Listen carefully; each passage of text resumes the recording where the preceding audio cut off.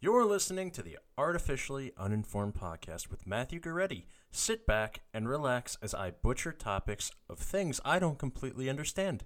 Thank you, and have a wonderful day.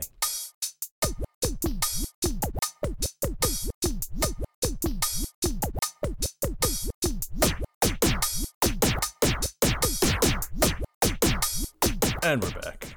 We are back once again, and we are going to try to branch out into something else. Right now, we're going to talk about the Boston Red Sox, who trade arguably one of the best players in the MLB right now. Their star player, superstar, Mookie Betts, traded him away to the Dodgers. And I believe it's not completely confirmed because they have, I believe I'm recording this at the right time. I think he's technically on hold because of health problems. ESPN.com says prospects' health holds up 3-team trade involving Mookie Betts. So if anybody doesn't know, the 3-team trade is the Dodgers, Red Sox, and Twins. The Dodgers get Mookie Betts, David Price, and money all from Boston. The Red Sox get Alex Verdugo from the Dodgers and Brusdar Graterol. I don't know why I can't say these names. And from Brusdar from the Twins, and the Twins get Kenta Maeda from the Dodgers. So it's a three-way trade, and supposedly if Mookie isn't in good health, I think the trade might potentially be off, but that's not something. It's not something I know for sure. These are still very fresh reports. Like the ESPN thing just came out 3 hours ago. 1 hour ago, LA Times said that the Betts trade was great, but there's different sources saying different things, and I don't want to just talk out of my ass and be like, oh yeah, it's great for them, but it could be hurt. I have no idea. I don't know. Like you guys know, I don't watch baseball that much anymore. So why am I even talking about this?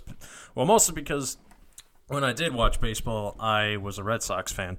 So recently, I know they won. I know that they won the 2018 World Series. I know that for a fact, and I know that Mookie Betts was a big deal. With that, he's the star player. I'm pretty sure he got 40 home runs or something like that.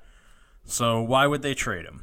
Well, supposedly, and this isn't supposedly because this is public information, they know his contract was $20 million for 1 year in the 2019 season. And $20 million is a lot of money. But he can hold out to be paid a lot more because he's pretty much up there as one of the best players. I believe Mike Trout is technically the best, but he's runner-up for best. Best player, best fielder, best hitter, something like that.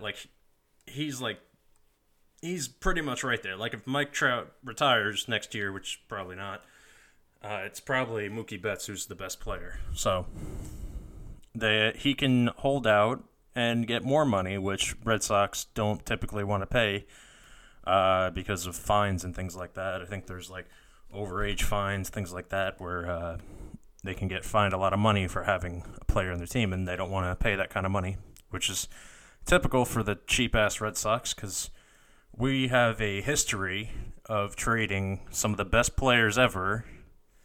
Looking at you, Babe Ruth. I'm looking at you. I'm going to say Manny Ramirez and Pedro Martinez, but I don't know. I don't think. Wait, was Pedro traded? Don't quote me on the Pedro one. I'm pretty sure he got traded, but I don't remember for sure. But I know Manny got traded to the Yankees, I think after the 2006 or 2007 season, something like that, which is ironic because they won the World Series against the Yankees in the playoffs where they were picked to lose and wound up winning in that year for the World Series. So it's just ironic. But so Basically, it had the potential to go into the arbitration process, which is a process when eligible players and the ownership of the team cannot come to an agreement through negotiations, so like their contracts can't get negotiated. Like maybe the Red Sox wanted to do $20 million for one more year, but Mookie wanted, no, I want like $30 million for this year, or maybe he even wanted to do a 3-year contract. Let's just say like if you want to do something for like $90 million, like that's $30 million for every year, and he could probably negotiate that with anybody, but I don't believe the Red Sox would want to do something like that. Plus, with all the things I mentioned before, so basically, if you can't negotiate, if you can't come to the agreement, you get a formal hearing between the player and management, and you come to terms about the next year. But they wanted to avoid that, so they decided to do the 3-way trade with the Dodgers and the Twins. So Betts was probably going to be a free agent anyway, because he's probably one of the best. Like, he's not probably. He is one of the best players in the MLB. And he doesn't have to sign long-term contracts because he can get more money the next year. So if he performs very well, all right, he performs very well, and then he can negotiate to get more money the next year. I think something similar where I kind of like regard that is, I remember when I was younger and I was watching like Rob Dyrdek in the Fantasy Factory or something. This is just what this reminds me of. And he only signs like 1-year deals with DC Shoes because he knows that he'll top like what he does the next year and he can get more money. So he only signs 1-year deals to like sponsor them or become like one of their people or something, and then negotiates and gets more money the next year. So that's similar to what I thought this was. And also he's a free agent because Boston's 2019 season was kind of lackluster. So as I'm bringing this up right now, that's the Boston Marathon. Hang on.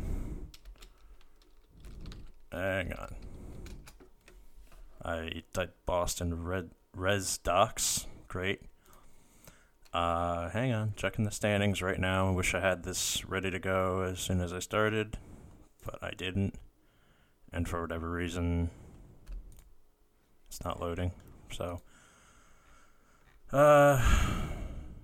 basically they didn't do very well. And I'm trying to find the exact standings, but it's not giving me the right one right now. Still not feeling great. Would love to be feeling great right now, but still not feeling great. They didn't have a very good season. That's basically what I'm saying. They didn't have a terrible season, and I'm really I hate how I can't see the standings. Just give me the fucking Red Sox standings. Fucking give me that. Red Sox standings 2019. It's not fucking hard. Jesus Christ. What is it? Okay, so they were 84 at 78. The New York Yankees leading the AL East at 103 wins and 59 losses. So it's kind of like they didn't even make the wild card. Like they weren't even good enough to make it to the wild card. So it's not great. It wasn't a great season. I need to breathe, dude. I haven't done this in so long that I actually don't remember how to breathe and talk at the same time. Like, it's weird to say that out loud, but it's true that if you don't do something like this, breathing and talking at the same time is kind of difficult. And if you're trying to, like you just heard me, like, take a deep breath, like, here's another one. That's pretty much, like, you try to avoid that when you're talking, and it's really weird. But yeah, the Boston Red Sox didn't have the greatest of seasons, especially after coming off of a World Series victory. Like, that's typically not great. Let's look at the World Series. Red Sox wins. Real quick. So they've won 2018, 2013, 2007, 2004, and before that, the last one was 1918. So what I'm trying to bring up with that is that the Red Sox typically don't win back-to-back seasons, or not even like they win one season and then they don't win for the next 3 or 4 or something, and then they win another one. So, I mean, except for the almost 100-year gap between 1918 and 2004. Besides that one, they typically don't win like the World Series very often, despite being a giant, prominent like team, like organization. So there's a 3-year gap between 2004, 2007. There's a 6-year gap between 2007, 2013, and then the 5-year gap between 2018 and 2013. So I think for the next few years, they're probably going to lose. Like, they may lose until about 2023 or 2024. Until they get a group of stars back and they have their money back, they're probably not going to get back into the World Series, but then they'll probably win 1 year, trade one of their star players, and then lose for another few years, and then so on and so forth. I think that's pretty much like what they've gotten into that's worked for them, because they're not. I guess they've never been much of a team to like win back-to-back years. It's pretty hilarious, actually. So they're probably going to lay low, get some money, get a next star player, maybe get Mookie Betts back. Who knows? He's still a young buck. Like, he might still be, like, he's only 27 years old right now, so he could technically get traded back to the Red Sox. I find it highly unlikely, but it's definitely a possibility.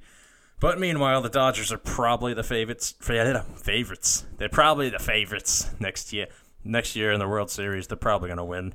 That's pretty much all I got for you. I wanted to talk about the Mookie Betts situation. I know David Price got traded too, but he's not Mookie Betts. That's pretty much all you got to say about that. Yeah, he's a good player. He's probably very constructive in them winning, but Mookie Betts is one of the best players in the MLB, and David Price isn't worth talking about if Mookie Betts is in this situation. That's just my opinion. Thank you very much for listening, and have a wonderful day.